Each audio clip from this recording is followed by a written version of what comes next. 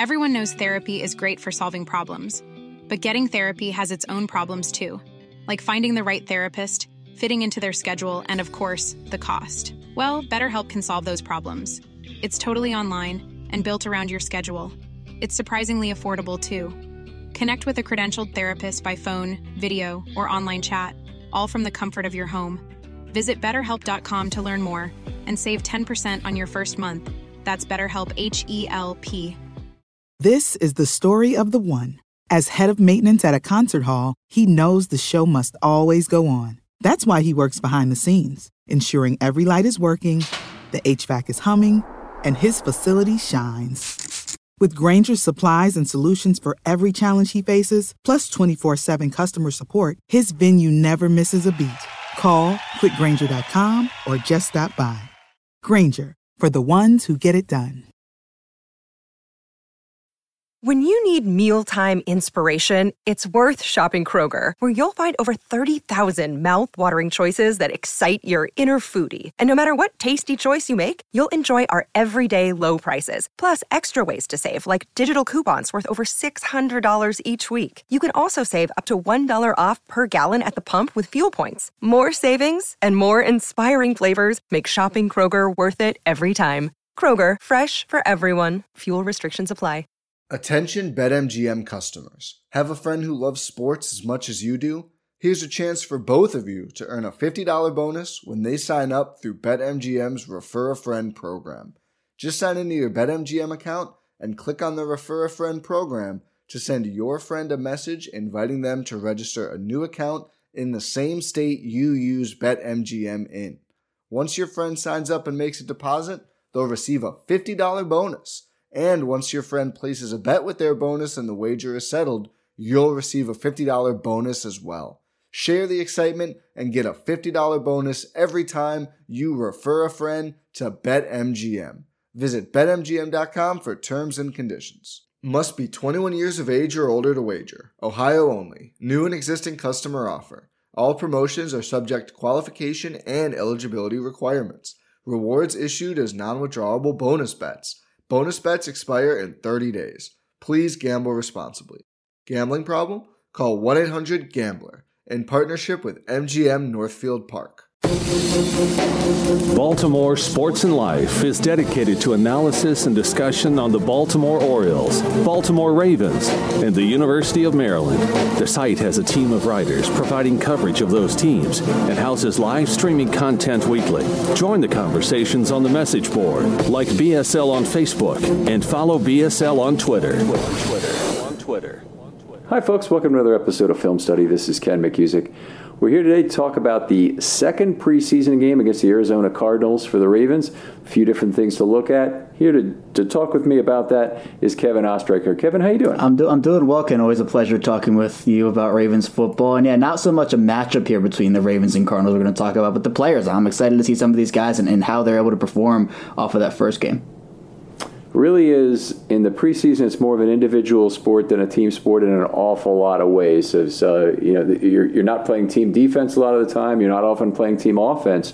They want to see what you can do one-on-one and how you can help the team in a broader context down the line. Kevin, you're from Locked On Ravens. Tell me your Twitter handle up front, and we'll get to your other plugs at the back. Yep, yeah, my Twitter is at ChaosCircuit34, talking Ravens every single day on there. All right, outstanding. So we saw some interesting things on offense in the first game. We saw the offensive line, the starters definitely took the night off more or less. Zeitler and Moses did not even suit up, or did not play anyway. McCary was in for one series at center to start the game. Powers was in for one at right guard, which was a little interesting, and then two at center. Kind of tells me he's in the lead for the starting left guard position from what I see from that, because he just happened to be filling in for Zeitler there. Yeah, I think so too. And the versatility. The Ravens love their versatility all across the board. We see Powers playing center snaps, and I think it's important because obviously with Linderbaum, who's expected to return to practice on Friday here, it's good news there, but you can never have too many options in any position. Yeah, I agree with that, and I don't know what the Linderbaum situation is. We never can really tell from reports given by Harbaugh. They're intentionally vague, and the fact that he's returning to practice is something. The fact that people come off a PUP list is really something. that tells you that a large change is coming. But because the team gives up options to take people off the PUP list. Moving over to left tackle, Ja'Wuan James played a half at left tackle. Wasn't supremely impressive by any stretch, but I think he was probably slightly above the replacement level, which is better than you could probably hope for a guy who's hasn't played anything but right tackle pretty much his whole career and hasn't played at all in about the last 3 years. Yeah, sure. And I think when you're talking about the offensive line, this is the second year the Ravens have kind of gone through that transition over from left to right or right to left tackle. Last year was Villanueva moving from the left side to the right side, then moving back over to the left side after Ronnie Stanley went down. This year having Ja'Wuan James, who, primarily a right tackle throughout his career, moving over to left tackle. So it's a process. He talked about it a bit in terms of how it could be a bit difficult. But I thought he was okay. Nothing overly spectacular, but he wasn't terrible either, which I think is a start when you're talking about that. Yeah, looked as a run blocker, he looked, I thought, pretty decent sealing that edge. He and Phillips together, I thought, did a good job on some run plays over there. One of the other things I guess I would say about seeing Powers at center is that we may not see Cologne again at center for the Ravens this year. Obviously, he's one of the guys really on the fringe. Would you expect the Ravens to keep 10 offensive linemen? It's really tough. I have them keeping 9 right now. They have so many positions where you could say, well, they should keep 1 extra here or 1 extra there. And for the offensive line, I could see them keeping 10. But for now, it's interesting because assuming everyone's healthy, you have Linderbaum, who's going to be your starter, McCary, who can be that super sub-offensive guy. But if you can have a player like Powers who can be that emergency third center, you don't necessarily have to have a pure third center on your roster. Even though I think Cologne's a decently good player, maybe the Ravens look to flip one of these offensive linemen a la Ben Bredeson last offseason. That could be a possibility. It may even be that Cologne has more value than Powers in a trade because he's a third-year player and Powers a fourth. That is possible. And they could actually, potentially get something for him. That would be a reason to showcase Cologne for some snaps against starters. We don't know what Arizona would do. I presume Arizona is not going to be wanting to risk all their offensive stars either, or their defensive stars for that matter, earlier in this game. Some of it does come down to depth, and we'll just have to see how much they put out there. But it's really hard to put up good tape against not good players. Right, and I think when you're talking about this, you look at the win streak, 21 games, the Ravens have to have really good depth, and they've had to have really good depth to do that, and they don't necessarily have to play their starters every game to say, we're going to try everything and pull all the stops out and play starters the whole time. They have really quality depth, and I think, when you're going up against second, third, fourth stringers, I think it's really important to be able to put up some good tape there, because if you don't for multiple consecutive games, it might be more of a pattern as opposed to maybe one bad game and 2 good games. Yeah, that's a good point. And the Ravens certainly, my way I've said it for years now is that they've won all these preseason games in a row with defensive depth, pretty much in the second half. Their defensive units, particularly on the defensive line, but also at cornerback and other places, way deeper than other teams. This year was the first year I really felt that was not really the case. At inside linebacker, they have a bunch of UDFA linebackers, so they may hit on some of those. And John Ross obviously made some big plays in this first game, but the cornerback situation is very weak. They're starting with 3 DoorDash corners basically starting the game, with Kayvon Seymour and Worley getting expensive playing time, and who else played? No, Pepe was good. Yeah, Pepe looks solid, but this is the first year I kind of felt like defensive depth was not there for the Ravens to necessarily continue the streak. And the inside linebacker, I want to talk about that for a tiny second, because it's interesting to see just how many could they keep, because with the safety position being what it is, with the Ravens using some guys in the dime linebacker position, they don't necessarily have to have 2 inside linebackers on the field for every single play this upcoming season. So in some years where they might have kept 5 guys or maybe even 6, this could be a year that they keep 4, or maybe even they keep 3 and surprise some people and just Harrison, Queen, and Bynes. It's an interesting point, and I think it's a big week for guys like Josh Ross and Scobie McClain and even Kristen Welch to maybe say, hey, look, you should keep 4 because I'm good enough of a player where you should, instead of maybe only keeping 3 and then adding another defensive back on instead. Welch is definitely on the bubble. And he would have to really be a star on special teams to make his spot completely secure from where he is right now. The other thing that makes it difficult that I don't think people are really hitting on too much is that the depth the Ravens have at inside linebacker gives them some options to use the two-time elevation rule on practice squad players with multiple players of the same position. So let's say they decide that Zacoby McClain and it could be Fago, but it could be Harris. It could be Ross. Are the plays that they want on the practice squad to elevate. Well, that gives them 4 weeks to kind of make up their mind. Do they like one of these better to elevate them? Does somebody get hurt so that there's a spot made that way? Multiple things that can happen on an NFL roster. And obviously, it's a fluid ebb and flow, an NFL roster during the season. Yeah, and what a blessing that's been for teams to be able to call up 2 guys from the practice squad every week. Mm-hmm. I think when you're able to kind of gauge who would be safe getting cut and you can sneak them onto the practice squad versus who might get kind of taken away. We saw that last year with Nigel Warrior, where he was and he got taken away by the Seahawks. Nate McCrary got taken away by the Broncos before making his way back to Baltimore. So I think that's a really good point you make, because if the Ravens do feel like they can kind of get away with not having as many inside linebackers on the active roster and maybe putting an Ardarius Washington on instead, or another player on the defensive back room, I think that could be an option they explore.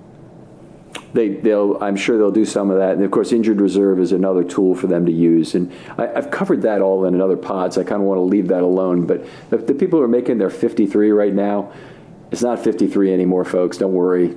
Make it be a 57, a 59. You got the right number. If you think all those people will effectively be kept in some way. Let's go back to the offense a second, because I think we kind of got through some of the offensive linemen. One guy who played, I thought, very well the first week, and I expect to get more playing time this week, is McKenzie. His roster situation is unique in that his real value to the team is not as an offensive lineman, it's as a defensive lineman. And the versatility is the wrong word. He brings a designation that he's an offensive lineman and the ability to play the defensive lineman, the fifth defensive lineman, as the eighth offensive lineman, which is required by the game day activation rules. Yeah, and we kind of saw that a couple years ago when Patrick Ricard was still playing two-way, and he doesn't do that anymore, obviously.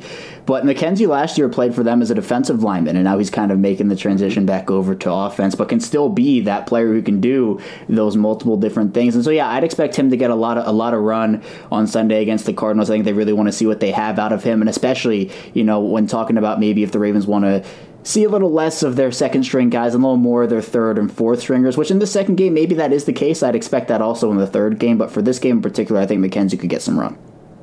Yeah, well, he certainly did. Last week, it was mostly second-half snaps. In fact, he might not have come in until the second half. I'll just check my little score sheet here. Yeah, he came in at right guard in the third quarter, played the remainder of the game, including a move to left guard.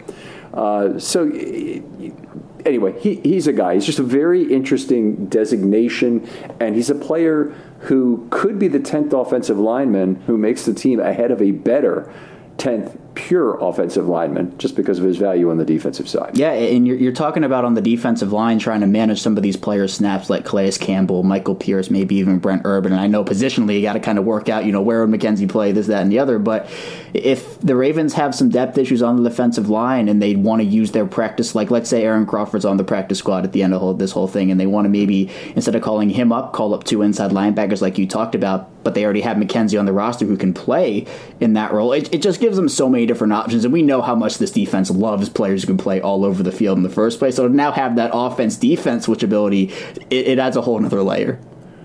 Yeah, I hear you on the offense-defense things. The point I kind of want to make to people is I don't expect McKenzie to play a single snap offensively for this Ravens team. He's playing here in the preseason, great. That versatility, and I'm air quoting it, exists. It's the designation that's important, and the Ravens have gotten that. And the effectiveness it gives the Ravens is the Ravens would normally be fairly loath to activate only 4 defensive linemen. That's actually very risky in the NFL. You get an injury there, all of a sudden, the other team makes you play base defense a lot, like someone like the Browns, and probably would activate 5 linemen against the Browns, but you're forced into a certain situation. If you have McKenzie as your 8th offensive lineman, not only is he available in case of injury, but also when you have sub packages like goal line or short yardage situations, maybe you're behind in the game and the other team is running the ball, where you want to have 4 down linemen, you can do it.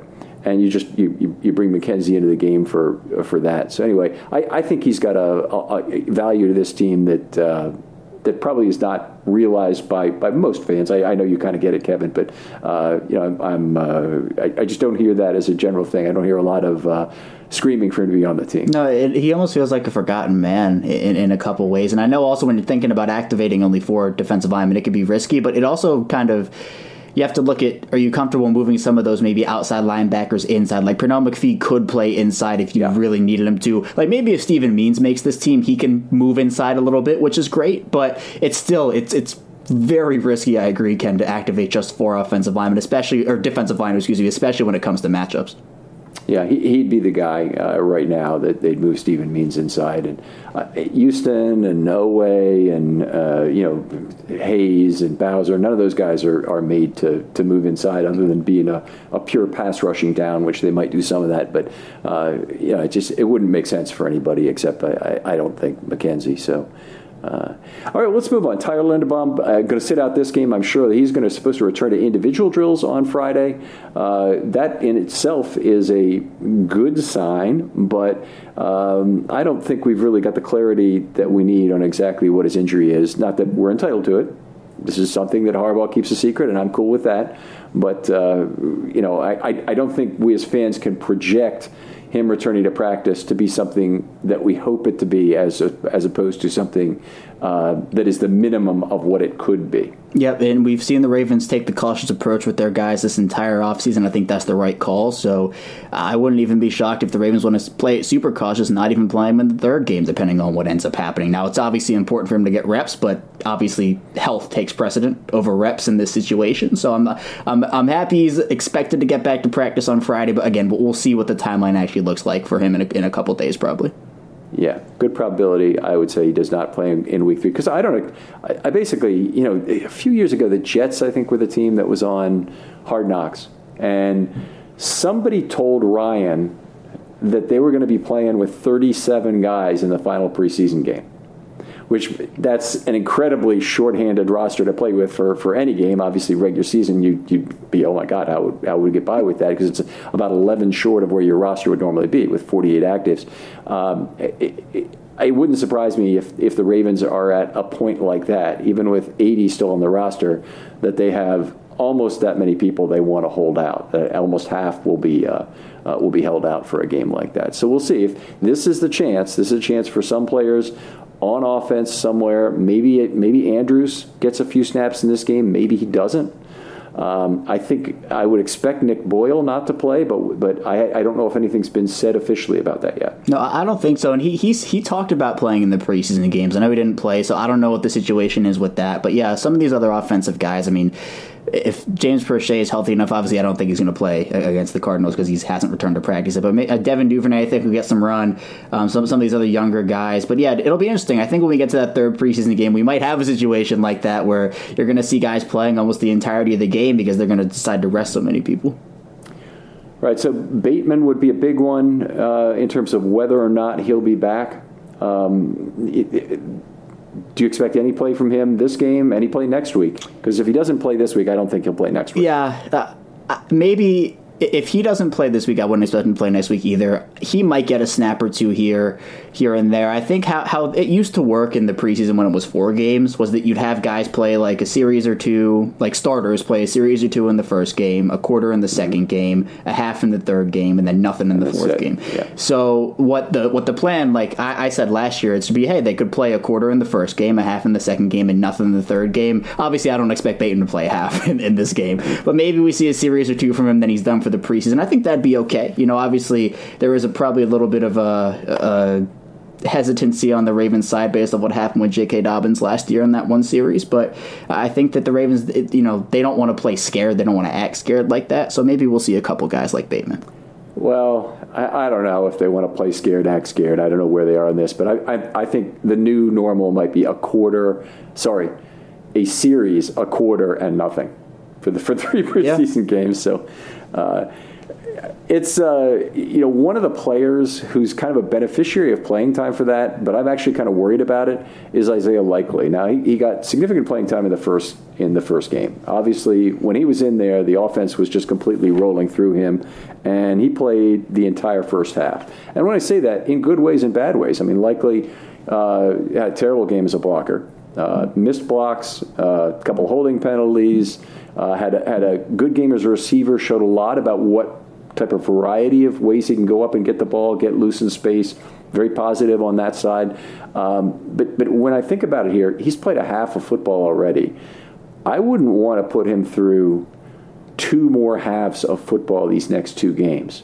It's just he's obviously a very key starter for the Ravens at this point, a key rotational player at least as the second tight end behind Andrews. We don't know exactly where Boyle is going to be when the season starts, exactly how they're going to be able to use him. So I have trouble seeing the logic in playing him a lot in both of these games. And if that's the case, do you play him maybe a quarter this game and then cut his play to nothing in the third game? Yeah, I'm right along that with you. Maybe I'd say a quarter in the second game, maybe a series in the third game, if anything at all. But the thing with the tight end room is obviously I don't think Mark Andrews is going to play at all. Mm-hmm. You talked about Nick Boyle a little bit and just where he's at right now. Charlie Kolar I don't think is going to play at all. He's still recovering from his thing. So we could see a very much Josh Oliver type show here at the tight end position for these final 2 weeks for a player that if Charlie Kolar has to miss some time during the regular season and the Ravens have to keep 4 tight ends, he would be that guy, at least for me right now, who would win that 4th tight end spot until Cole is ready to come back.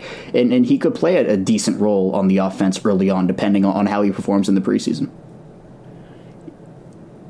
It's possible, certainly. Tony Poljan also. I mean, Oliver, not a blocker in what we've seen, also a 4th-year player. Poljan, a year 1 player who didn't make the roster last year, so he's still in the clock hasn't started to run on his 4-year contract yet. I think it'd be nice to have Poljan be the guy if it could be figured out. But they're starting with Oliver, and he probably starts the game at tight end here, along with or instead of Likely, perhaps in this game.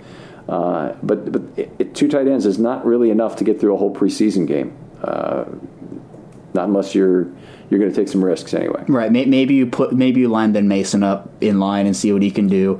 So if you want to go 3 tight ends, you can have those 3 and then use Ben Mason in that role. But yeah, I think we're going to see a heavy dose of Josh Oliver, Tony Poljan, and also Ben Mason in these next couple of games. Yeah. We certainly did see Ben Mason a fair amount at fullback, and I thought he did quite well in that first game. Good blocking game for him.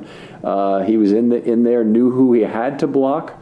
Usually was giving a very readable block. He had one only that I noted that he really missed. One block that he kind of missed on. But otherwise, I thought he did a good job, and I could see why the Ravens were interested in him coming out of college last year. Yeah, I think, again, it was frustrating for a lot of people when he ended up going to the Patriots and signing with their practice squad instead of Baltimore's. And, that his decision, obviously. But I think that he is like the perfect player to have in case of a Patrick Ricard injury. Kind of fills that role very nicely. I agree. I think he had a very good game against Tennessee in Week 1. So, I wouldn't expect him to make the roster or anything, but I think as a practice squad fullback / tight end guy, whatever you want to classify him as, I think he's perfect for that job. All right, let's talk about the running backs a little bit because they had a cut this week. Corey Clement is already gone, and based on the order of entry of backs, that was pretty much how it was going in practice because I would not expect a player like Clement to be the first guy busted, but Davis was first in the game, Hill was second, Beatty was third, and McCrary was fourth. It wouldn't shock me if Beatty went up further, Davis got less playing time, but probably, honestly, the exact same order of running backs is what I would expect in the second game, even if it's less playing time for Davis at the top of that. Less playing time for Davis also kind of is telegraphing the fact that he's made the roster as the lead back, and I'm not there yet in terms of who he is as a runner or a receiver. Obviously, in Atlanta, not great yards per touch. Where are you on Mike Davis? I think he's fine. I'd say the word is fine right now. I would like to see him a bit more in the preseason, not necessarily, play him in the Tennessee game, then not play him at all in these next two. I definitely do want to see a little bit more of him, but had a nice block and pass protection, obviously scored the touchdown, and had a couple of good runs, but I do think that we still need to see a little bit more. But I'd agree in the fact that maybe they do decrease Davis's playing time and give Beatty a little bit more. Now, Beatty led the team in carries against Tennessee, but only averaged 3.2 yards per carry, 6 for 19, I believe the number was. So, but then the offensive line had some miscommunications on some of his runs where like half the line didn't start on one of the plays. And so for him, I'm intrigued by him. I think Beatty is definitely somebody who you would say didn't have an amazing game, but there wasn't really a ton to go off of. I think for Davis, though, in particular, there's a lot to like. I just think that I want to see a bit more before I can actually say, hey, look, I'm completely confident in him as a roster guy who can take some snaps early on. I mean, I still believe him to be very limited. As a receiver, he's never been a high yards per touch guy. Now, that's true of several of the Ravens guys. Justice Hill's never been a high yards per touch guy, and he was someone who really showed up in the first game for me. He's a player who I thought, first of all, playing second, that's great.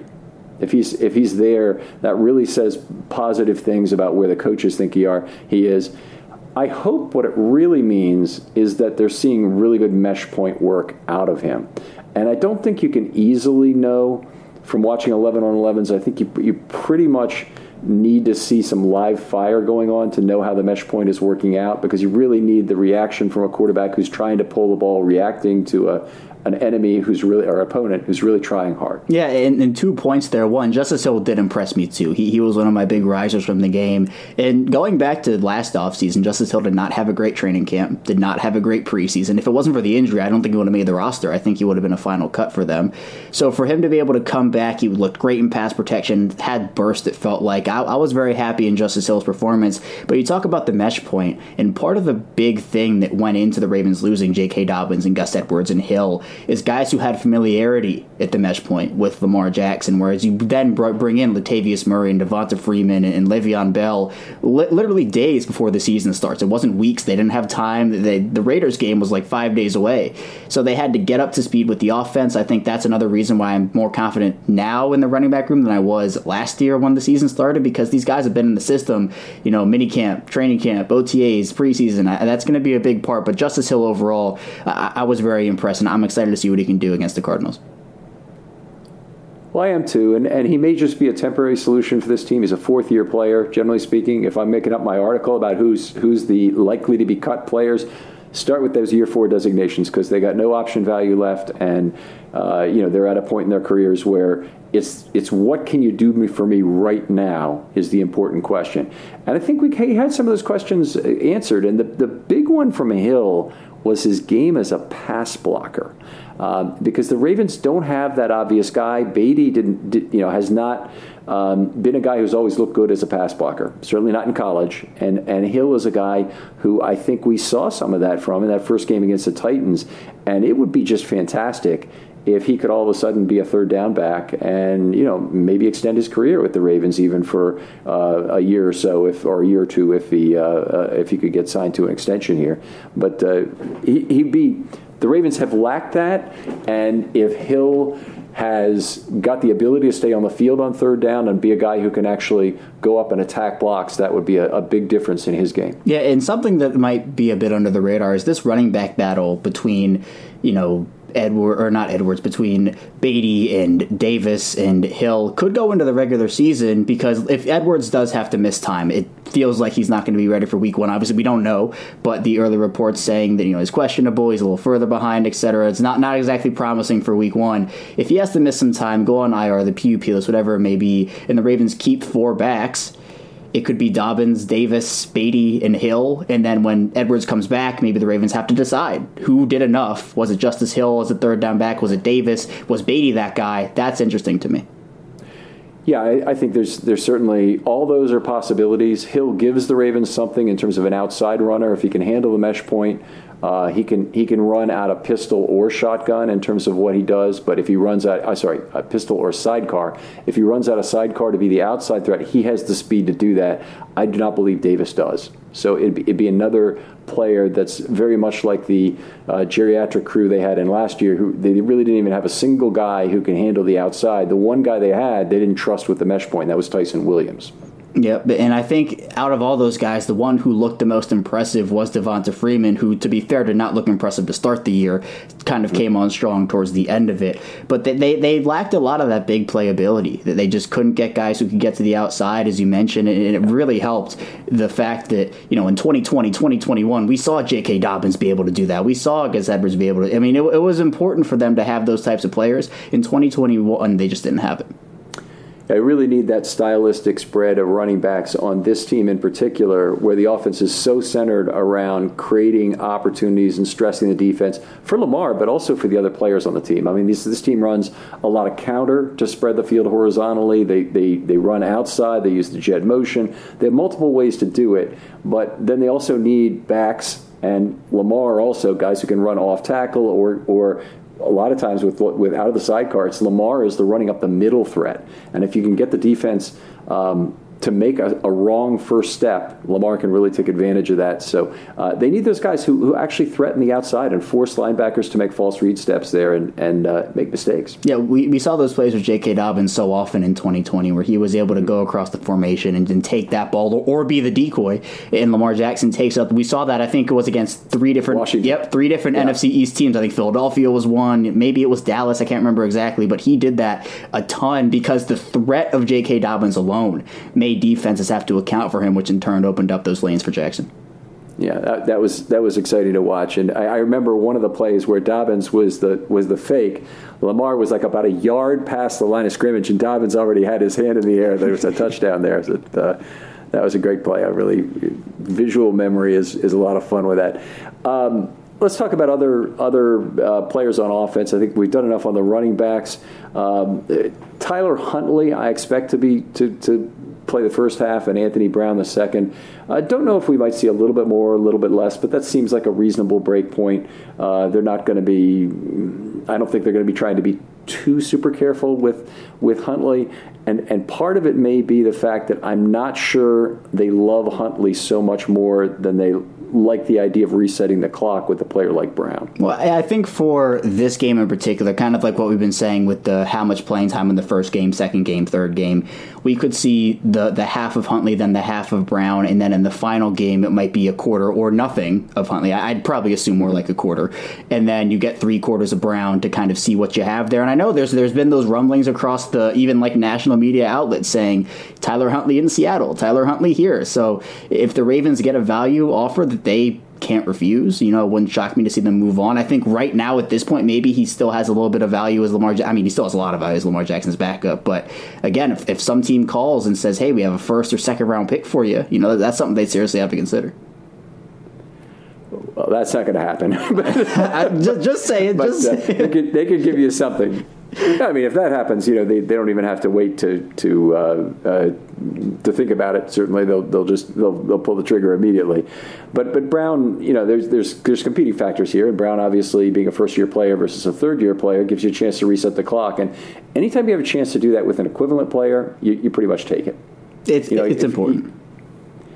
I mean, well, but I'm going to tell you, it's always important to get a 4-year option on a player if the two players are equivalent, if things are otherwise equal. That's why Hill is in such trouble about making the team. Is he's got to be better than every player with less experience than him, and that makes it very difficult. So Davis is really in the same part. One of the things actually that helps Davis to make this team is the fact that he's handshakeable. Is that he's a guy who creates roster flexibility by being a guy they can cut and bring back. Yeah, we saw that last year with Anthony Levine. I know people have kind of talked about Tony Jefferson potentially being one of those guys who could be a handshake player. There are a couple others as well. But those are really interesting because, you have to keep the guys on your 53-man you're going to put on IR. And sometimes that can create a bit of roster tightness when it comes to keeping guys you want to keep, but you just can't. So for handshake agreements, the Ravens have done a good job at utilizing those over the past couple seasons. Yeah, they've been fantastic with it. Last year, by the way, just go through this really quickly. Justin Ellis Cut, played 35.3% of the snaps on the season. Pernell McPhee, cut, played 21.2% of the snaps. Eric Tomlinson, cut, played 26% of the snaps. And Anthony Levine, cut, and was the special teams captain. So, they've certainly have done quite a bit of that, and the Ravens are not afraid to make those deals. I think, the guy, their starting Mike linebacker, could get that deal this year. And Josh Bynes is very much a chance to be cut. He's one of the obvious kind of guys to go through that, making vet minimum money. It was pointed out to me today that he has a bonus that might make it a little less obvious in his case. But still, he's a guy I think he wants to stay in Baltimore. His comments at the podium I just loved at the end of last year, saying they're going to have to drag me out of here, or they're going to have to drag me out of here. They're going to kick me out of here. Whatever it was very positive. And it's the stuff you see with veterans all the time. And we heard Stephen Means talk at the podium and talked about how much he values the Ravens organization, and it goes very. I mean, Tony Jefferson, talking about why he calls this place home despite starting his career in Arizona and going to a couple other stops after the injury that he had. So I think for Baltimore, they don't have to worry about a guy going elsewhere, especially in a handshake agreement type deal, because they know that they're such a good organization. They're good at their players, and the players know that there's no place like Baltimore, and it really makes a difference. Yeah, very cool. Let's move on to the wide receiver stuff. So, I think we'd basically be in agreement. We expect to see very little from Bateman and Duvernay in this game. I honestly think there's a lot to be done. Duvernay probably could use more live fire reps, but does it really matter if they're Huntley reps? Does it matter if the ball's being schemed out quickly? Does it really matter to get Duvernay in there? I mean, I think the value of getting Duvernay in there is to try and get him in there in extended play opportunities and see what he can do. Yeah, I mean, maybe we see a series of Bateman, a series of Duvernay, but it wouldn't shock me in the slightest if we didn't see either of them. And maybe that's the better decision anyway. But I think for the other guys, I don't expect Prochet or Wallace to play, so you're looking at the younger guys here. Yeah, great opportunity for those 4 or 5 receiver spots. And, I say 4 or 5 right now. They might be the 5-6 guys by the time we get to the opener, but it also wouldn't surprise me if a player like Wallace or even Prochet has to start the year on IR. Both will make the roster, but one or both have to start on IR and not come back till week 4. And then you've got a couple opportunities. And as it stands right now, these guys are going to get snaps in order to get tape, whether that's for here or somewhere else.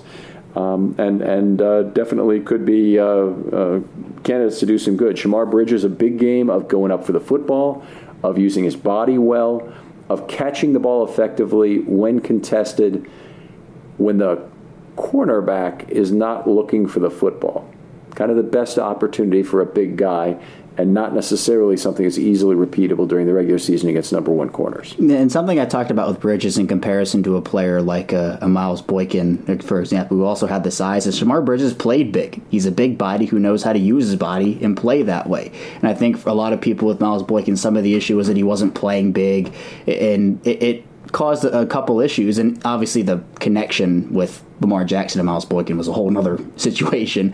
But I'm excited to see if Shamar Bridges does make this team, his connection with Lamar Jackson. Obviously, in the first game, we did not see him with Lamar Jackson. But if you were an undrafted wide receiver, one of the best opportunities for you in 2022 is to come to Baltimore and to try to fight for a spot on this roster. And the Ravens brought in very talented players. Bridges, Mekhi Polk, who led the team in targets with 8, had 6 catches. Slade Bolden, who didn't get a chance to play in week 1, but I'm assuming is going to get some time to play here in week 2. Devin Williams, who is not with the team anymore, but still, it was the big body type players they were looking for. They signed a bunch of them. And so I'd be pretty shocked if one of those guys didn't end up making it in the event that the Ravens still don't bring in a veteran here.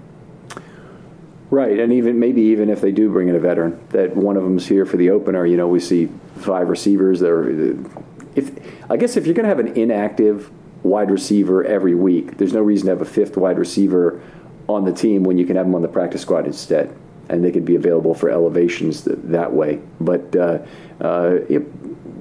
certainly are players here who look like they could add something to the Ravens' offense. One of the problems is that the Ravens don't have a lot of opportunity for a big slot receiver. So a lot of these slower, use your body well guys, and Shamar Bridges could be that guy. He could be a big slot receiver. They've been using him on the outside, obviously, but he doesn't have the elite speed. He may or may not have the elite physicality to get off press coverage at the line of scrimmage. I don't think we can really say off that game. There was a lot of play at the line of scrimmage, but there wasn't a whole lot of press, not a lot of real attempts to press him, get their hands on him, meaning right off the line of scrimmage. I'm not sure we know yet. Did like what Polk did. I like some of the late hands from Polk we saw, particularly down on the catch down the right sideline that he made over a cornerback, again, who had not found the football, but he didn't give away the location of it with his hands too early. Yeah, I was impressed, and we saw the connection with Anthony Brown, too, which I really, really did like, because it wasn't just one quarterback who these guys got to play with. They got to play with multiple, and it was really impressive to see. So in this game in particular, I'm expecting heavy doses of Shemar Bridges, heavy doses of Mekhi Polk, Jalen Moore, Benjamin Victor, some of those guys as well, who also are competing for those spots as guys who have been with the team for a couple of years now. Yeah, Benjamin Victor, but you'd have to consider him a pretty good chance too. If he can give and this may be what it comes down to, is that the Ravens also, in addition to receivers, need good gunners. And if they can find their guy, or the guy who can cover on kickoffs that they really like, if that ends up being Polk or Bridges or Jalen Moore, maybe, that would really help that player's case. I don't believe there should be any player on the roster who can't make a contribution both on offense and special teams, or on defense and special teams. I think we've had that conversation before, Kevin. But if you've got a guy and he's fighting for the fifth receiver spot, but where he's going to get most of his snaps is on special teams, and you can really help your chances. Yeah, and we saw Chris Moore make a living in Baltimore being that gunner. Maybe a few seasons too long for some fans, but I still think that Miles Boykin, they liked him as a gunner. Justice Hill has played some really good gunner snaps for them. So to have that ability, yep, exactly, Tylan Wallace, another one. So to add that to your resume, John Harbaugh talked about it in his post-game press conference about Shemar Bridges, how he liked the special teams contribution. So it's a big part of what the Ravens do, and that's a way you can single-handedly make the team just by playing special teams. Yep, that's exciting. Who do we have otherwise we want to talk about? Interesting, Jordan Stout in the first game. I thought just get to a quick special teams cut while we go through here. Two different approaches to the football on kickoffs, which I found very interesting. Watching the game, I'm like, this isn't the same way he kicked off, but the first time he's kicking off from a typical 5-yard run-up, same kind of thing you'd see from Tucker on any kick that wasn't a onside kick. He would typically run up, and I'm not sure why, but they had him try 2 or 3 kickoffs using a 3x2 place kicking alignment. So 3x2 means you back up 3 steps and you go left 2 steps. That's what a standard 3x2 kicker is. Well, anyway, he's using that, which basically means he's only running up 3 yards to kick the ball. I can't believe you can generate the same kind of power kicking the ball with a 3-yard run up as a 5. But his leg is very strong, and maybe he feels like he can control the ball better in terms of where he places it, kind of just approaching it as if it's a place kick. Really weird. And very interesting that the Ravens would try that. Yeah, there are so many nuances to his game, it feels like, and even stuff I'm sure we haven't even seen yet from him. But the fact that he can obviously punt the way that he does, he can kick field goals, he's very good at, he's a holder, he takes value in his holding, and obviously the kickoffs too. He's a do-it-all player. I know a lot of the conversation kind of shifted to the punt god over there in Buffalo and his 82-yard punt that netted 62. But you see with Stout, the ball placement, the ability to pin opponents back within the 20, much like we saw Sam Cook do for so many years in the Ravens uniform. It just feels like Stout is like the younger version of Cook, and I'm very pleased with him so far. It was really nice to see him, those booming punts. He has a leg on him. He's a very powerful punter too, which is very good. Yeah, sometimes you don't know what they're exactly trying to do in preseason. And one thing that I did not like from Stout was the kicks going out of bounds. I mean, you should be trying to trap the other team. If you want to kick it out of bounds inside the 10, the old coffin corner from when I grew up, for people, old-timey folks who remember that term. But anyway, just being able to pin a return man towards the sideline has a lot of value. And, force him to make bad decisions there about whether or not he takes the ball, whether or not he makes a fair catch, whether or not he lets it go, and you may end up getting a down ball. But I like having the ball, kickoff or punt, kicked into a corner where the but more on a punt because it's not at risk of penalty, that you get a ball kicked into a corner where the return guys have an extra chance to cover that kick. I want to talk about that too, because the Ravens put a lot of defensive value on the field for their punt coverage unit. Now, they had a variety of guys gunning, but for most of the game at least, they had Stone as the personal protector, which is a little bit mild surprise to me that it wasn't Jefferson. But if you look at who the wings were on the punt coverage team, it was Jefferson on the left and Hamilton on the right. And I'll just tell you, that is an ungodly quality coverage team when you start with those three players. Your personal protector is also your inside gunner. Your two wing players there, they have a blocking responsibility, but then they got to get down the field in a hurry, and you want talented, good tacklers there. That is a very talented group they are projecting to have there. Yeah, and I remember when they put Odafe Oweh at gunner in that game against the Saints, the first preseason game last year, and he ran down that field. But yeah, it's really interesting to see because they have a bunch of players who can do that, who can be those gunners. The fact that it was Stone and not Jefferson, I agree, a little surprising also, but it's kind of almost like, Stone is taking over for Anthony Levine, which is kind of cool considering back was at 2020 and that Colts mic'd up. The Stone and Levine were talking to each other and Levine was giving Stone advice and everything. So kind of cool that came full circle. But yeah, I think when you're looking at it, you have size out there with Hamilton and with Jefferson. You have guys who can get down there. And that's the most important thing, get down there and be able to cover the punts. I think those three can do it, but they have other options if they want to explore it over these next two games. Yeah, I don't know what amount of special teams Tony Jefferson has played over his career. He certainly played some last year when he returned to the Ravens. I'm wondering how much he played earlier in his career with the Cardinals and with the Ravens when he's a starter, because that typically excludes you from being on the special teams unit if you're the starting strong safety. I don't think we'll see either Chuck Clark or Marcus Williams playing special teams this year. Okay, even though Chuck Clark, we're not even sure he'll play 100% of the snaps. Probably will, but we're not 100% sure that's going to be the way that plays out. Hamilton, it'll be interesting. He may be a special teams ace in his first year in the league, just as part of what he does with a more limited defensive role, maybe 50-60% of snaps. Right, and we saw, younger Marlon Humphrey, younger Matt Judon play snaps when they were clear and established starters and really, really good players. So it's not unlike the Ravens to play guys who have established roles on defense. The gunner spots are on special teams and have those special teams roles. It's another way for them to get on the field. And those two guys, they didn't have a problem with it. And I don't think Hamilton would either. So I'm intrigued to see what they do. I think that we could also maybe see some wide receivers get some, like Shamar Bridges. Maybe we see him at gunner a little bit too, just to see what he has. But I think if you want to go into the year with those three safeties is your options, I think that's completely okay. All right, well, looking forward to that. Let's roll it over to the defense and talk a little bit about who's there to play significant snaps in the second game. We'll start with the defensive line.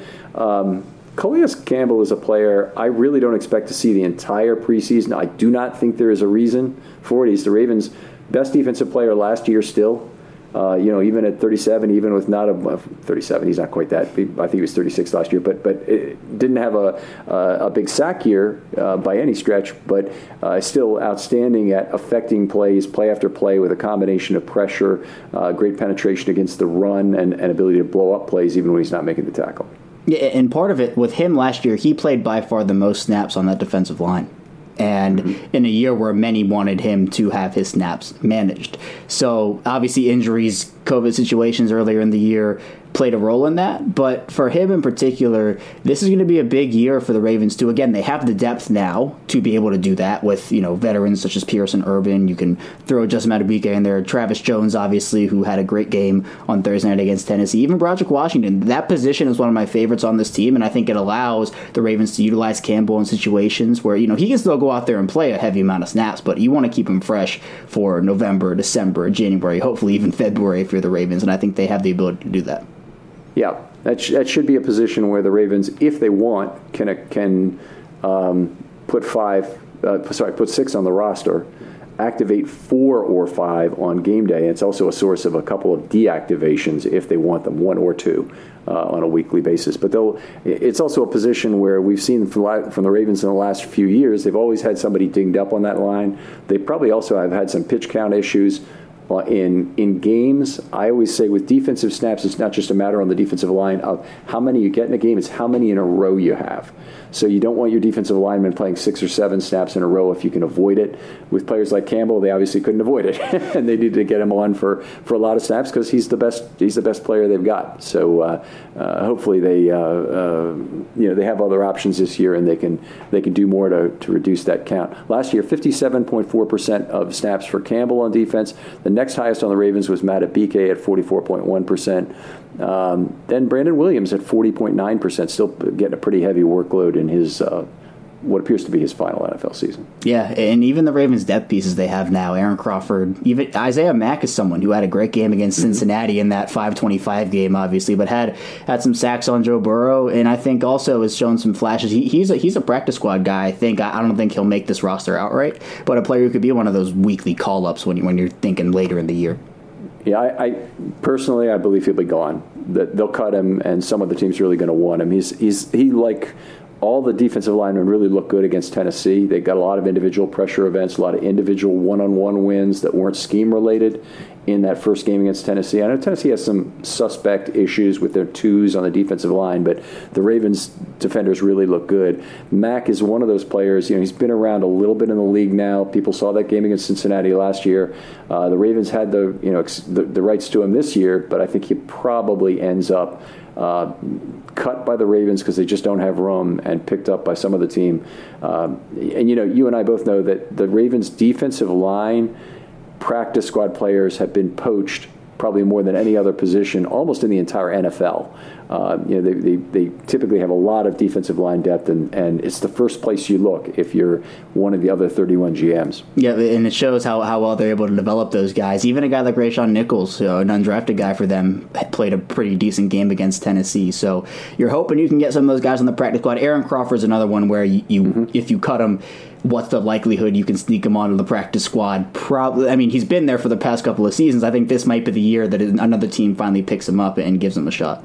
Yeah, I would agree. I think the risk would be high on that. And even if Crawford weren't picked up initially, the replacement level at the NFL is a moving target as the season goes on, and it's declining, obviously. So at positions like cornerback and defensive line, as the injuries pile up, what you'll accept in a player is less and less and less.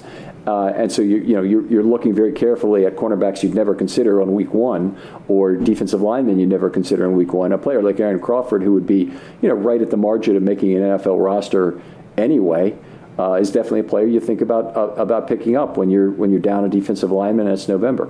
And he's been there for the past couple of years, like right on the edge, like the 54, 55, 56th guy.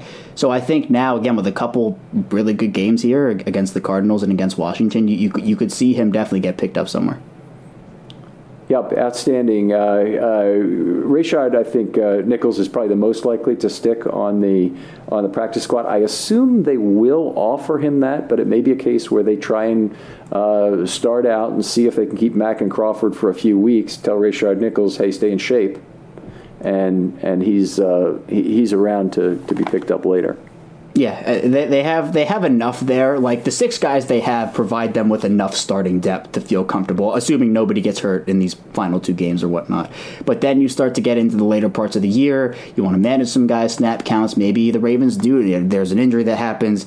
Then at that point, maybe Crawford's gone. Maybe Mack is gone. And you have to kind of figure out some outside options that can help you. Guys who are cut from other teams you might have to pick up.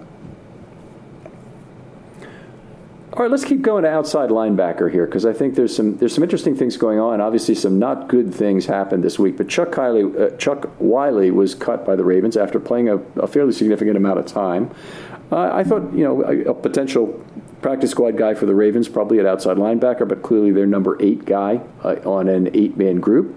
They had their 5 through 8 guys really playing this game. Now, Oweh did play 1 snap. I'm not counting that. But otherwise, they had Means, Moon, Hayes, and Wiley were the 4 guys who were there. And the guys who started the game, of course, were Means and Hayes. There is not a good answer to how you deploy your outside linebackers in this second preseason game. Unlike other positions where they have a lot of options of maybe we can just give the entire game to a Daryl Worley or somebody like that. You don't have that option at outside linebacker. The guys you're playing are guys who you might need during the season, and you should be concerned about how much playing time they get. Hayes in particular is a guy I would expect to see a lot of action early in the season with Tyus Bowser. Tyus Bowser's health still in question. Yeah, and we could see a heavy dose of Steven Means here, I think, as well. Hayes is somebody you mentioned, Ken, who I think has been relatively quiet throughout training camp so far, based on all accounts, based off at least what we heard from him last year, where he was a standout at camp. And then, you're looking at the other guys, Jeremiah Moon as well. Chuck Wiley, I think Chuck Wiley's still on the roster. I think Baltimore, they were going to cut him, and then Aaron Wilson reported later in the day that they opted not to because Trent Harris got injured and they placed him on injured reserve. So I think Wiley's still on the roster, if I'm not mistaken. So they have him, and if he is still on the roster, if I'm not mistaken, he's a guy we could see a lot out of. And it's unfortunate for Harris because he was signed literally less than a week ago now. And you are correct. I see that Wiley here is still on the roster. Now, one thing about the roster, the little trick, if you're going off the Ravens website, you want to look at their printable roster and not the rosters on page one. The roster on page one had some errors. In fact, Anthony Brown wasn't on it, and they had some guys with the wrong amount of service time. I saw they corrected the Anthony Brown thing, but I did want to check on Chuck Wiley, and Chuck Wiley is still there on these other printable rosters, and those are the ones I know they keep much better care of those, and they tend to be more likely to be correct. So that's interesting, and that obviously is a great relief in terms of how the Ravens will be able to get through this game. I would have seen Owe and Houston. I'd be kind of interested to see how they start the game, to see if they would line up Owe as a Sam linebacker and Houston on the rush side, to see if they might even just do that on third down. But I think this is a game where we might see a few snaps out of Odafe Owe. Again, I'm not talking 20, but maybe 8. Maybe the same out of Houston. Maybe an ideal world they have 2 straight 3-and-outs and he plays 4 of those plays maybe, but but we'll see. Yeah, Owe played 1 snap against Tennessee, a good snap at that. So I think, if we see 4, 5, 6 out of him, completely content with that. Same thing, maybe if you're putting Houston on the lower end of that, maybe 3, 4, 5. That's fine, yeah. But I think now with Moon, Wiley, Hayes, you have Steven Means there too. They have options that they can use, which I think is good because, again, you don't want to go into a preseason game with too little depth in a position. I think for outside linebacker, they can do a couple things. Well, I do appreciate you correcting me on that, because that's something that really makes me feel a lot better about getting through this second game on the edge here. Obviously, I'm of those guys. I want to see what Hayes has in coverage on that Sam side, and we'll see how much that develops, how often it comes up. Hayes probably ends up playing about a half of this game, just like he played the first game. And if so, there should be opportunities for him to drop to coverage and not just rush the passer. I also want to see what he's got against the run. One of the things from the first game was Hayes didn't look that good rushing the passer and getting picked up by eligible receivers in this first game. So got blocked by some tight ends and a running back at least once. So not ideally what you want to see. Yeah, and we heard John Harbaugh talk a little bit about how Malik Harrison could get some time at Sam. I'm interested to see if that ends up coming to fruition. I wouldn't anticipate a ton, if any, of that happening, but who knows? Maybe we get surprised and we see a little bit. Yeah, if it was a kind of a necessity, and maybe if Chuck Wiley was gone, maybe that'd be the option for Malik Harrison to step in. One thing, if you see care being taken with Malik Harrison, like he's not playing in the second half at all, which I think could happen, then that means he's clearly made the roster, which I think is probably true anyway after that very good first game. Coming in camp, he's on the bubble because you don't really know where his trust is with Harbaugh. You don't know what kind of level he has. He seemed like he's fairly loose at camp with this whole riddle me this thing he's doing every day. You been seeing that? Yeah. So anyway, it seems like he's feeling pretty good about making the roster, but that first game obviously was a big step up in terms of playing his first football really since week 7 of last year. He only played 1 defensive snap in that whole intervening time. Yeah, I was impressed with him. Obviously, there were some plays that weren't as impressive. The stiff arm where he missed a couple tackles as well, but he was flying around the field. Obviously, he had the forced fumble that Kyle Hamilton recovered, and really just felt like he was playing with a lot more confidence than we saw over his first couple of seasons, which was we saw the same thing with Patrick Queen last preseason. So I'm excited to see what he does in the second preseason game. You're right. If he doesn't play the entire second half, very, very good prospects in terms of just what his role could be on this team. And if the Ravens do only keep 3-4 inside linebackers, that again shows that he could have a big role alongside those guys like Queen and even Bynes. Right. One of the nice things that makes him a good candidate to be your third inside linebacker is that he can, I think, step in at either spot, Mike or Will. I kind of feel like he should have been the Mike linebacker. They should have been making him the guy who would be the Mike as opposed to Queen. And then you can always change that on third down. If you want to keep Queen in on third down, if he suddenly develops pass rushing skills, because that's the thing he's really got. If he suddenly develops coverage skills and good awareness on third down, you can shift that. You can move him over to play next to a dime linebacker otherwise. So I don't really see a problem with trying to develop Harrison as a two-down Mike. What unfortunately we really haven't seen is we still haven't seen Harrison develop as a coverage player, and that'll be a lot of what's determined. Whoever the Ravens leave on an inside linebacker, I think it's fair to say this year they're likely to be heavily picked on.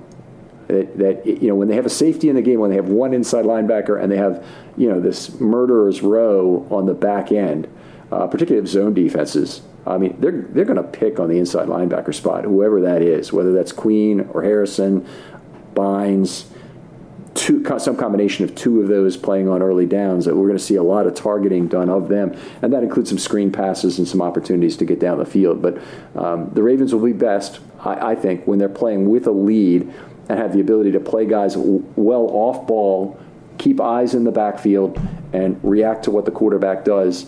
Get some tip balls, get some picks that way when the other teams are kind of getting desperate and having to throw the ball every down. Yeah, and something that we saw, especially even dating back a couple years, is the Ravens had struggled to check tight ends and check running backs with some of their line. And this goes back to even C.J. Mosley, who was his strong suit is not in coverage.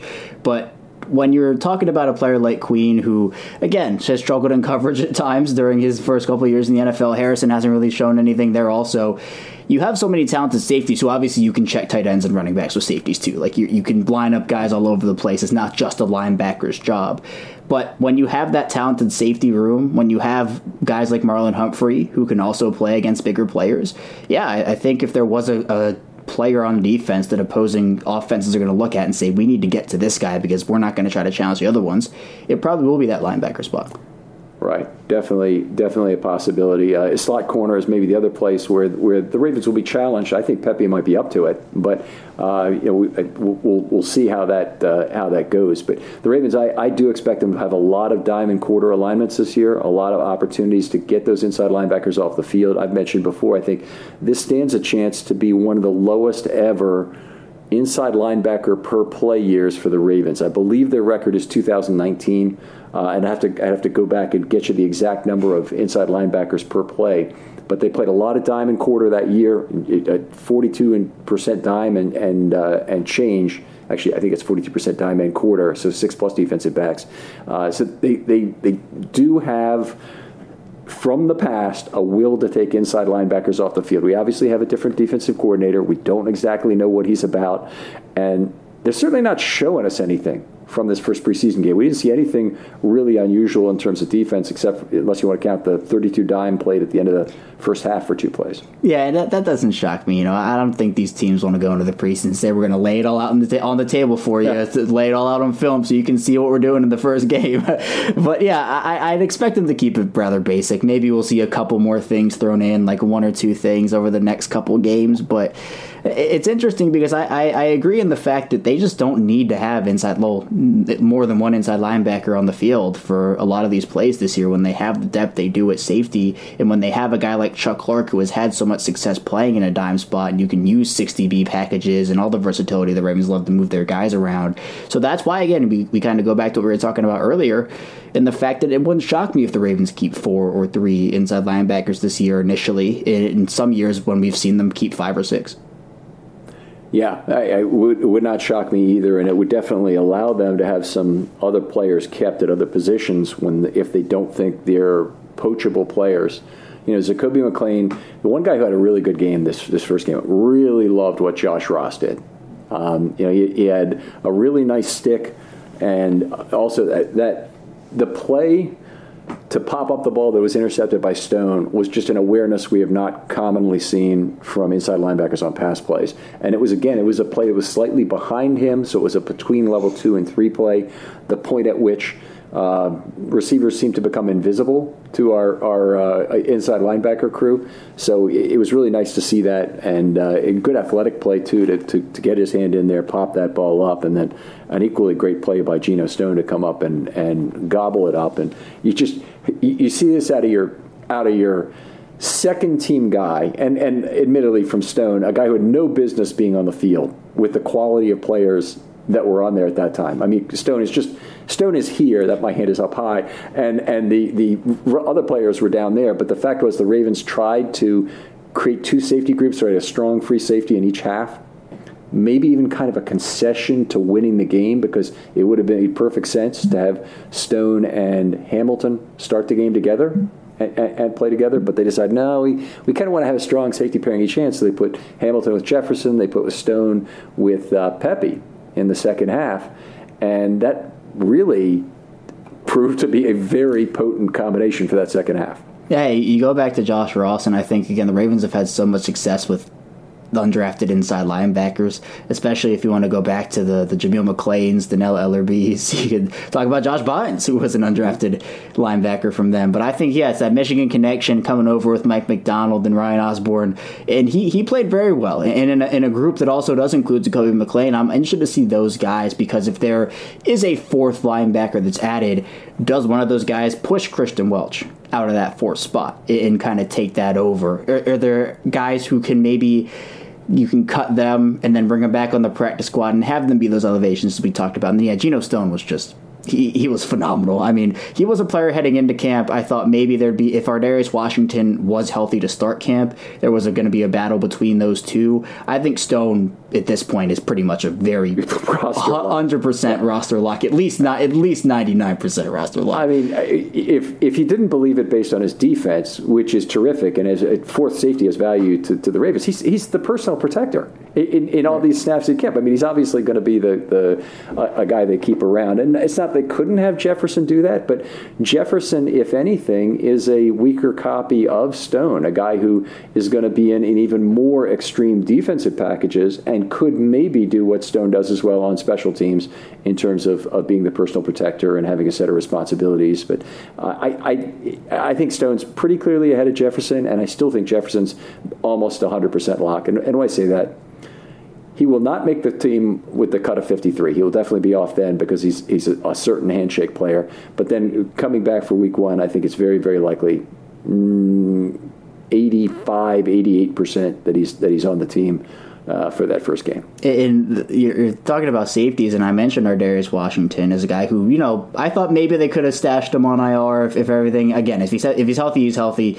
But he's a player that the Ravens clearly liked a lot coming out of TCU. I mean, I had a 3rd, 4th round grade on him. I thought he was that good. And now it becomes a question of, do the Ravens, again, go with one less inside linebacker to keep Washington on the roster as a 6th safety / slot corner guy who can play there? It's interesting because I don't really know where he stands. I think he's talented, and he's too talented to make it to the practical. And I think if he gets cut, he's automatically getting picked up by somebody else. Right, I would agree. And he won't get cut. He'll be part of the 53, and he'll probably go to IR for the first 4 weeks, would be my guess, based on where things are right now. But that's a case of, he's a case of, you don't have to concern about Ardarius Washington at the fringe of the roster. The Ravens I think they believe in Ardarius Washington. I think he's pretty clearly the backup slot corner in a system where they'd really like to keep Humphrey on the outside because of some very significant weaknesses they have at outside corner. I think it makes all kinds of sense for them to keep him there. I believe in Pepe.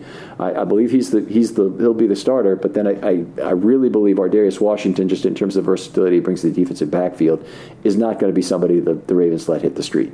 Yeah, and you talk about outside corner. I mean, someone who, and I've talked about it on my show, someone who I'd like to see step up, and who knows what the playing time situation is going to be, but Kyle Fuller, someone who has not had a strong start to training camp, someone who we've heard by all accounts, it's someone catches a touchdown, it was over Kyle Fuller, or this happens and it was over. So if the Ravens don't get the play they need out of him, that's a situation where maybe there's a guy who gets cut during cutdown day, but I'm interested. I don't know if he would play at all during the Cardinals game. I assume maybe some, but the outside corner depth has a lot to do with Kyle Fuller, and if he doesn't play the way that I think the Ravens want him to, it could get a little dicey. Right. I don't know what to do with him because I think they've guaranteed him the money, but I mean it's sunk cost at this point. So he's making about $3 million, and I believe it's all guaranteed. So if the Ravens can't really get out of this, just in retrospect, it's one of the worst contracts you can potentially have, is to have a veteran like that. I know he made $9 million last year, so probably he used that as leverage to try and say, well, I'm not going to sign for $1 million. I made $9 million last year. How about $3 million? That's kind of the Jimmy Smith level where you keep around a cornerback you like, and he does. Well, Jimmy Smith deserved $3 million to be the available guy at the back end of the roster that you hoped you didn't have to use, and yet you did every single year. That he ends up taking a key role for you. But Kyle Fuller, he hasn't played well in a while. Last year he got benched twice during the season. They moved him to slot corner because of a unbelievable need on the Broncos, and you can just see the backpedaling comments they made about him with Vic Fangio. It's like, there's a guy who's never played slot corner in his life, kind of thing. Well, he doesn't mean that in that. I thought he played better than any slot corner I've ever seen. What he means by that is I think he played very well for a guy who's never played slot corner in his entire life. So, it's one of these things that you say, it's a backhanded kind of a compliment. I really want to do a show on subtext that gets into some of the things that coaches say and how I would interpret them differently in terms of that. But anyway, I agree with you. I think they probably need to look at Fuller and really just decide, do they have a player they really like better at the end of camp, even at the cost that might incur. Well, it's also the fact that Jalen Armour-Davis has missed some time here in training camp. Obviously, he leaves Wednesday's practice with a head thing, so who knows what his situation is right now. Hopefully everything's okay, but we did see the Ravens sniffing around Xavier Howard last year at the trade deadline, so maybe that's a position where if they're not getting the play they need, if Marcus Peters is still working his way back a couple months into the season, they could look to acquire somebody else there just to have the depth if Fuller's not working out, Peters is working back, etc. Yeah, they played Pepe on the outside in that first game. He might be a guy who ends up playing out there. Washington could get played earlier in the season at the slot. It wouldn't be impossible to see that kind of thing happen, develop out of need. Williams seems to be a guy they really believe in. So that's the good news about all this. The bad news is pretty much everything else. They played without 6 of their 7 top cornerbacks in the first game. And they're going to play without a bunch of them in the second game, too, because Marcus Peters ain't playing. Humphrey, I don't think, is playing. Jalen Armour-Davis, I don't believe he'll be playing in this third game. So that does not leave much. So they'll probably see a fair amount of Pepe. Williams is the guy on the defensive side of the ball that is most like Isaiah Likely, a guy who is young, and maybe the Ravens want to see what he can do, but they got to be careful. This guy's too important to this team to allow to be overtaxed in terms of snaps for the remainder of the preseason. And does he need some live fire? Sure, but I think they know what they have, and they know he's probably going to be starting game 1 at slot corner, or he'll be, if not starting, playing a lot of slot corner in that game. Last thing you want is an injury there. Yeah. With how much their cornerback room hinges, I think, on a couple of players in terms of if you like, Pepe Williams is not the best corner on the roster, but I think he is one of the more important players on that defense because of the versatility to play inside. They tried him outside, as you talked about, safety as well. That's a lot of roles that one player can play and potentially take some of the burden off these other players. And even, talking about his size, he's 5'10", he plays bigger than 5'10", plays a lot bigger than 5'10", which I really like about him. And yeah, you lose it's almost like the wide receiver question. You lose a guy, like let's say you're in week 8 and Rashad Bateman goes down for a couple weeks and James Prochet goes down for a couple weeks. Where are you at? If you're talking about corner and Pepe Williams goes down for a couple weeks and Brandon Stevens, let's say, goes down for a couple weeks, where are you there? It's the same kind of principle, I think. Yeah, they're going to have to. They're certainly going to have to know health-wise where they are before they, make a big move like cutting Fuller. But that would kind of be the precursor, and that honestly may be one of the things that saves Fuller is that the Ravens know he's probably their 7th or 8th best cornerback of the group they have, but they'll keep him as the 5th because they have so many concerns about who's hurt going into the season and starting. But they need to be very careful with snaps. And I didn't like it at first, but I really liked the fact that they had Seymour and Worley playing for as many snaps as they did in this game, and also Robert Jackson, who's already been cut, played a lot of snaps in this first game and relieved. In fact, he was in there from beginning to end as a guy in nickel. Who was there. I would love to see that again. The only guy who got playing time who I think is going to play any significant number of snaps for the Ravens this year was Pepe. He's the only guy who played corner this game. And the age-old thing for the Ravens on defense is the fact that they start the year with so many corners on their team, and then by the end of the year they have 2 healthy ones, and they've signed guys from other teams' practice squads, guys off the street, and it's happened for the past. Even if you want to go back to the 2014 season when they had to sign Rashaan Melvin off the street for the playoff, good, actually. Yeah, who actually played well, yeah. But it's those kinds of signings that they've had for so many different years here, and obviously you're hoping that Marcus Peters can be the guy that he was before the injury. You never know, though. Obviously he's back off the PUP list in that ramp-up period.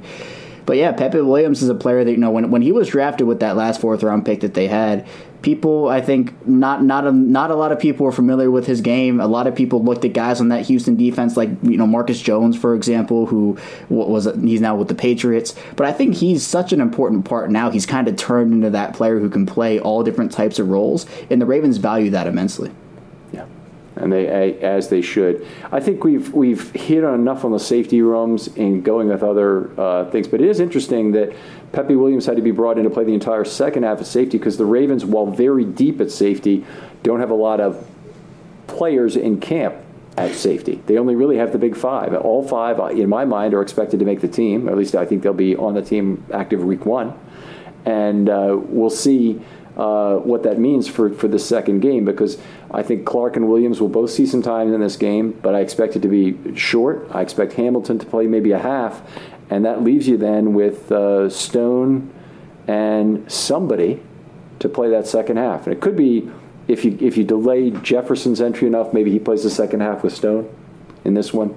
But it could be that they need to turn to Pepe. In my opinion, the safer move is to go with Jefferson in the second half and not take a risk with Pepe the way they did in game 1. You could even see Ardarius Washington there potentially. You could play him at a. I know that maybe they view him more. I know. That's the key point. It's almost like, do you want to throw him into action right away? It's a difficult thing. Apparently, he's been getting some teamwork, so maybe he could play maybe a quarter. But that might be more for the third game after he's kind of gotten a little bit more under his belt. So we'll see. And then Brandon Stevens, someone else who, a corner at this point, I think. But maybe if they want to throw him out for some safety snaps just in case, they could. But who knows? Well, they need outside corner snaps too. So getting Brandon Stevens, I should say, in there for an extended trial on the outside would be something I really want to see. He hasn't played a lot there for the Ravens under live file circumstances. A little bit last year, but not a lot, and that would be really nice to see. Yeah, I'm excited for it.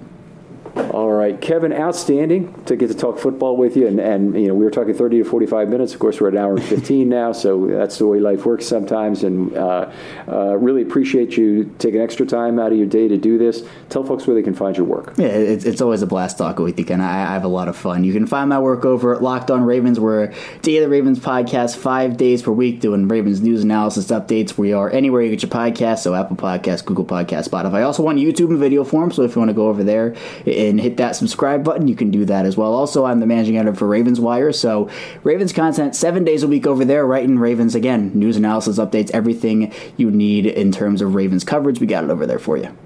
All right, fantastic. If you're out there, you'd like to be on a film study short, still got some time for you before the season starts. You have a little bit of dead time before this game, but then after this game, after the third game, I should say, there's more opportunity as well. DM me on Twitter. They're always open. I'll get back to you very quickly on your topic. Anything you're passionate about is fine. Ideally, we can talk about it in about 25 to 30 minutes. Kevin, thanks again for coming on. I appreciate you as always, Ken. And we'll take it easy, and we'll talk to you next time on Film Study. Everyone knows therapy is great for solving problems, but getting therapy has its own problems too, like finding the right therapist, fitting into their schedule, and of course, the cost. Well, BetterHelp can solve those problems. It's totally online and built around your schedule. It's surprisingly affordable too. Connect with a credentialed therapist by phone, video, or online chat, all from the comfort of your home. Visit BetterHelp.com to learn more and save 10% on your first month. That's BetterHelp, H-E-L-P. This is the story of the one. As head of maintenance at a concert hall, he knows the show must always go on. That's why he works behind the scenes, ensuring every light is working, the HVAC is humming, and his facility shines. With Grainger's supplies and solutions for every challenge he faces, plus 24/7 customer support, his venue never misses a beat. Call quickgrainger.com or just stop by. Grainger, for the ones who get it done.